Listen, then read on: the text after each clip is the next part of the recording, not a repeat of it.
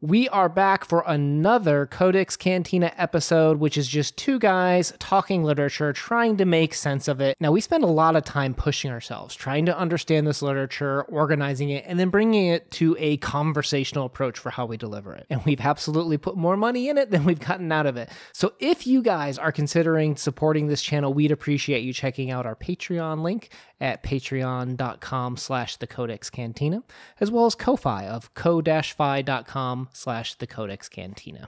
It all helps us in running the show, along with commercials, guys. So thank you so much. We're going to do a quick commercial break, and then we'll get on with the rest of the episode. Now, we have had Leslie on this channel during the Women in Translation Month to get her view from a female perspective. This month, I wanted to flip the script a little bit and talk to her about the male view a little bit in one of Kurt Vonnegut's unpublished story finally surfing for us to read today. Welcome, Leslie. Hello. What up, nerds? Welcome to the Codex Cantina, where I am Una. And I am the Queen Bee, Leslie. Now, we take some of the most important literature that has influenced even today's authors. If you're down for a conversational approach to literature, hit that subscribe button to join us on the journey. Guys, today, The Drone King, which Una and I both read in our beautiful copy of Kurt Vonnegut's complete stories. First of all, this book is absolutely gorgeous. I've only read the one story so far. I'm very excited to keep reading it. But The Drone King was never published. It was written in the 1950s. It finally showed up in October of 2017. And we will leave a link to The Atlantic down below where you can read for free, as well as an audiobook abridged version. It's a pretty cool animation. It'll kind of whet your appetite, but it is not the whole story, but we'll leave a link down below where you can experience that. Now, Kurt Vonnegut is one of my favorite authors and something Leslie has been getting more into as she does a ton of sci-fi as well, but he also has that literary angle where it's really useful to kind of talk through his stories. Yeah, Kurt Vonnegut is an author I would call a hybrid author. While he does fall into the sci-fi genre, I also feel that he is very much at home in the literary fiction genre as well. And I love when you get those different genres mixed in with one another. He's so effortless in his writing. This is my second piece to read by him. Slaughterhouse-Five was the first, and I love Slaughterhouse-Five, but it's written in a completely different manner than what this short story is. And I can tell you guys, after reading this first short story, I can't wait to dig into more. I love the way he writes. It's so conversational. It's almost like someone is sitting there telling you the story. It's easy to follow, easy to read and enjoy and understand, which that's very important to me, especially when it comes to science fiction. Indeed, indeed. Now, when it comes to Kurt Vonnegut himself, he is such an interesting author for where he's positioned. He came in right at the tail end as short stories kind of to fade out, kind of replaced by TV programs in a sense. But he was also kind of serving in the war, coming back from war and saying, what's my place in life now? There's tons of American authors from this era that became very popular. What's interesting about Vonnegut's tale is he comes from an era where men came first, women came second. They were kind of always silent, not spoken to, that sort of thing. Not saying it's right, but that's the generation that he came to. And when he came back from the war, where men did all the work, women stayed at home and tended to the family and raised the kids. Well, when we were at war, the women went to work, right? The men went off to fight the war. The women helped provide the supplies and keep the country running. Well, now the men come back, and all of a sudden, all of these writers, all these people of this era are reevaluating, what's the purpose of my life? You know, a lot of women said, we like working. We want to keep doing this. And it became a movement of women's rights, very, very rightfully so, for people to push for what they think makes them happy. And at the same time, I believe what happened there is women felt like they had some worth. Mm-hmm. And that is very, very just liberating. And it feels good to know that you have value more than just being someone who's stuck in a house, keeping house. Right. Right. And I think, last month with Women's in Translation, we covered a couple of those stories exploring those angles, and they're very, very important. something that is kind of looked down upon, I feel like, is when you flip the script and you talk about, well, what are some things that men don't have rights to? And some say, suck it up. Don't cry about it. You've got everything else that's so good. Don't worry about these bad things, And men tend to bottle things up. They tend to not share some things. And what's so great about Vonnegut's writing is that we get to explore perhaps some of these things and experiences that men go through, that when they come back from this war and they realize they're not the only ones that can do work, that women are just as good at working on a lot of things the same way that they are. Well, now what's my point in life? And what do I do when what used to be something that only men can do, now both men and women can do? What is my point in life? In the same way that women found value, men were like, well, now, what do I do now, I guess, in a sense? I felt so bad from that aspect because they were no longer needed by their country at this point. They've always usually had a commanding officer that said, do this, do this, do this. So they didn't really have to do... Thought wasn't required. They just did what they were told. They performed their job. And I think they held on to, when this is over, I get to go home and go back to my normal routine, the way life was before the war. And hopefully getting back to that routine would make them forget the awfulness of the war. And then they get home and women are like, we don't need you. We got this. And I'm not going to give up my job. Women were also playing professional sports while the men were gone to war. That whole thing got started. And unfortunately, I just don't think the women were feeling liberated. And I don't think they saw it from the men's perspectives. The men wanted to feel needed and they didn't feel like they had a place. Women were taking care of things. The country was not needing them, and I think that just left them in a very bad situation. Right. Let's do a quick plot recap. I don't think while the plot is fascinating and very enjoyable, the recap of the plot will be very short because I think you just need to read this to fully get the enjoyment out of it. But just as a quick summary, basically our narrator is a stock and bond advisor and is called to a Millennium Club one day, a lavish escape by the fallen millionaire Sheldon Quick. And there Sheldon Quick kind of drops it on him like, hey, buddy, I'm going to toss you a bunch of money. All you got to do is help me with my business plan, which involves using bees as communication. And it's like, what? This absolutely ludicrous idea of taking tiny little messages, just like we used to use carrier pigeons, and attach them to these little insects. Why would you do that? Sheldon Quick, we learn very quickly, has a very different view on women. He's almost misogynistic or anti-woman. More so than he is pro-man, is one way to view this character. And he's trying to find value in these male bees that are killed and slaughtered. And he brings up all of these examples in nature about how tarantulas do it, how praying mantises do it. And these are true things. The animal kingdom really does behave this way, where the men are discarded once their use has been given. And so he's trying to re-give a use to these men, give them a bee Millennium Club to send communications. And they're so much better than carrier pigeons, right? They can go through windows. They can fly indoors. All they got to do is go beehive to beehive. So he calls together the press conference, opens the door for them to fly, 3 stories to the other Millennium Club beehive. And what happens as soon as he opens that door, Leslie? Well, unfortunately, as nature tends to do, it reverts back to the way things were, and they go right back to the queen bee. And they go right back to getting slaughtered, right? So, yep.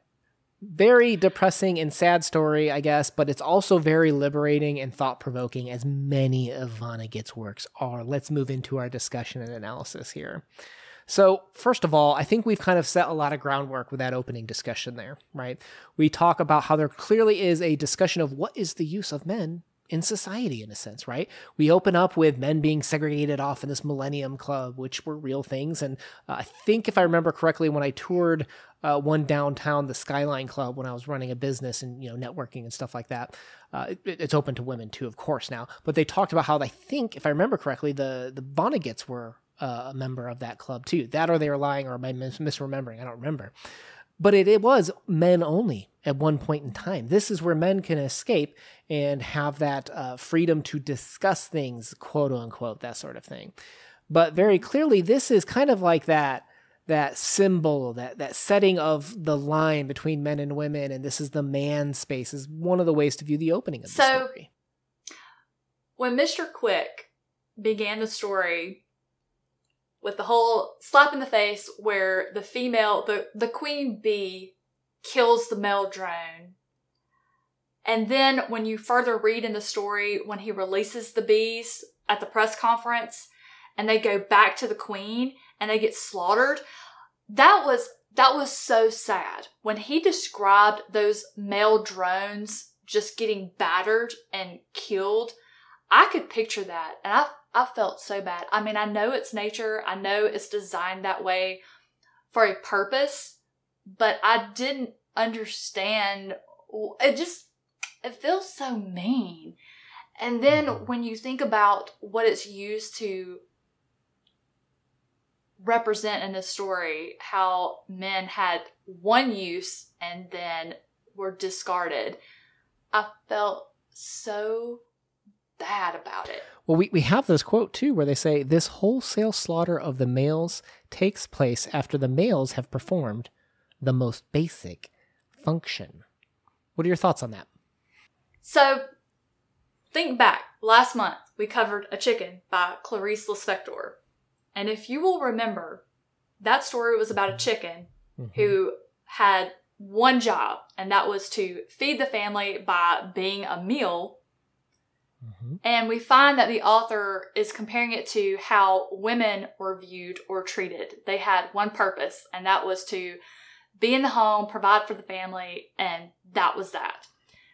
It's almost like this is the same story, but from the male perspective. And dare I say it, I actually like this one better. Vonnegut really made me feel emotion when reading about this story. I felt so bad for any man who has been made to feel this way, feel like they no longer had a purpose. They had they felt like they had one job, and once that one job was over, they were used up. They were not, the only thing that was good to happen at that point was to kill them off, to murder them. It really made me feel emotion. Right. Well, it's so interesting for our society today because it's not just a man problem. It's not just a woman problem. It's a societal problem, right? How do we view each other and the value that we give to each other in each other's lives? Because I remember reading, or was I watching a video where someone was talking about how men retreat into video games a lot these days. And we talk about the lack of utility from men, right? Men aren't providing what they should be, which is boiling down, I think a man's purpose to utility, which I think can be frustrating for some men, right? We don't want to be just viewed as what can we provide. We're not just a bank. We're not just, the guy that pays the mortgage. We have emotions too, and we want to be treated and interacted with, I think. This is a broad statement, and not just viewed as what can I provide, right? And the same thing from the female perspective. And why do we have such a divide? But anyways, this video was talking about why do men retreat to video games. And I was looking at some of the comments. Okay, so not even the discussion that was actually happening. So I think, it was a video. And some people were commenting of, this was a man saying, society tells us we have no use, so therefore we become that. And I think that's so interesting how we using these video games or books and stories or something that doesn't necessarily, I don't want to say provide no value, because there are points to a lot of different things, but do we use some things as an escape because society tells us we don't have that purpose, we don't have that use, or, do our loved ones see us only as a specific thing, so we do that, and then when we're done, we find that we don't know what to do. I don't know. It's a very complex situation, but it's very heartbreaking to think about when you feel like you're being put in this box, when we know as human beings we're so much more and can give so much more than perhaps what some people expect of us. And you don't know how to break out of the box, because if you're the only one that's trying to break the mold, no one's going to support you. No one's going to help you. No one is going to see it from your standpoint to understand what you're trying to do. That's just... And that hits you deep, doesn't it? Well, and it's frustrating too, because in this story, okay, bees, we're going to give you this new purpose of being communication bees. And they open the window, and what happens? They nature goes back to the way it was meant to be. Behavior goes back to behavior, right? You can say, don't play those video games. Don't waste your time on this useless stuff. Go do this. But then we find ourselves slipping back into these habits, into these ruts. And that's what's just so, it's the myth of Sisyphus. We can push that rock up the hill, but it's going to come back the other side sometimes. There was the one bee, the one drone who made it back to the messenger beehive, the Bee Millennium Club. Yeah. And that one survivor was like, was Vonnegut trying to say, hey, here's a shred of hope. Mm-hmm. There is somebody out there who can go against the norm and change the way society works. Yeah. While it was very sad, I was so sad for that one bee. And then he died. I'm like, he makes it back. I was so excited that the one made it back. And then he died. And I was like, thanks, Kurt. Yep. Yep. Vonnegut pulls no punches, hits you where it hurts, but allows you to kind of reevaluate and feel the writing besides just intellectualizing it, which is what I think is so beautiful about Vonnegut's writings. He spoke right to my emotions and had me emotionally invested in this one. And when I started it, I was like, what is this about? Like, what's going on here? I know there's another message. And I thought, am I going to get it? And oh my word. And then I'm over here researching how queen bees and drone bees and all that works. You know, and isn't that one of the beauties of literature, is what it allows us to evaluate about ourselves, what it allows us to understand about the world. Now, we brought you on this channel because I specifically wanted a female perspective on this story, right? It's easy to put two males in here and say like, oh, this is, what's not right about society. But I think it's a little bit more entertaining and engaging when you can get, the opposite view on this as well. So let's move into our subjective wrap up and ratings. We're going to leave a Vonnegut playlist down below where, he's one of my favorite authors. So we've got tons of talks. We'll continue to have more throughout time. Leslie, hit me with your subjective ratings and wrap up. How did this story hit you?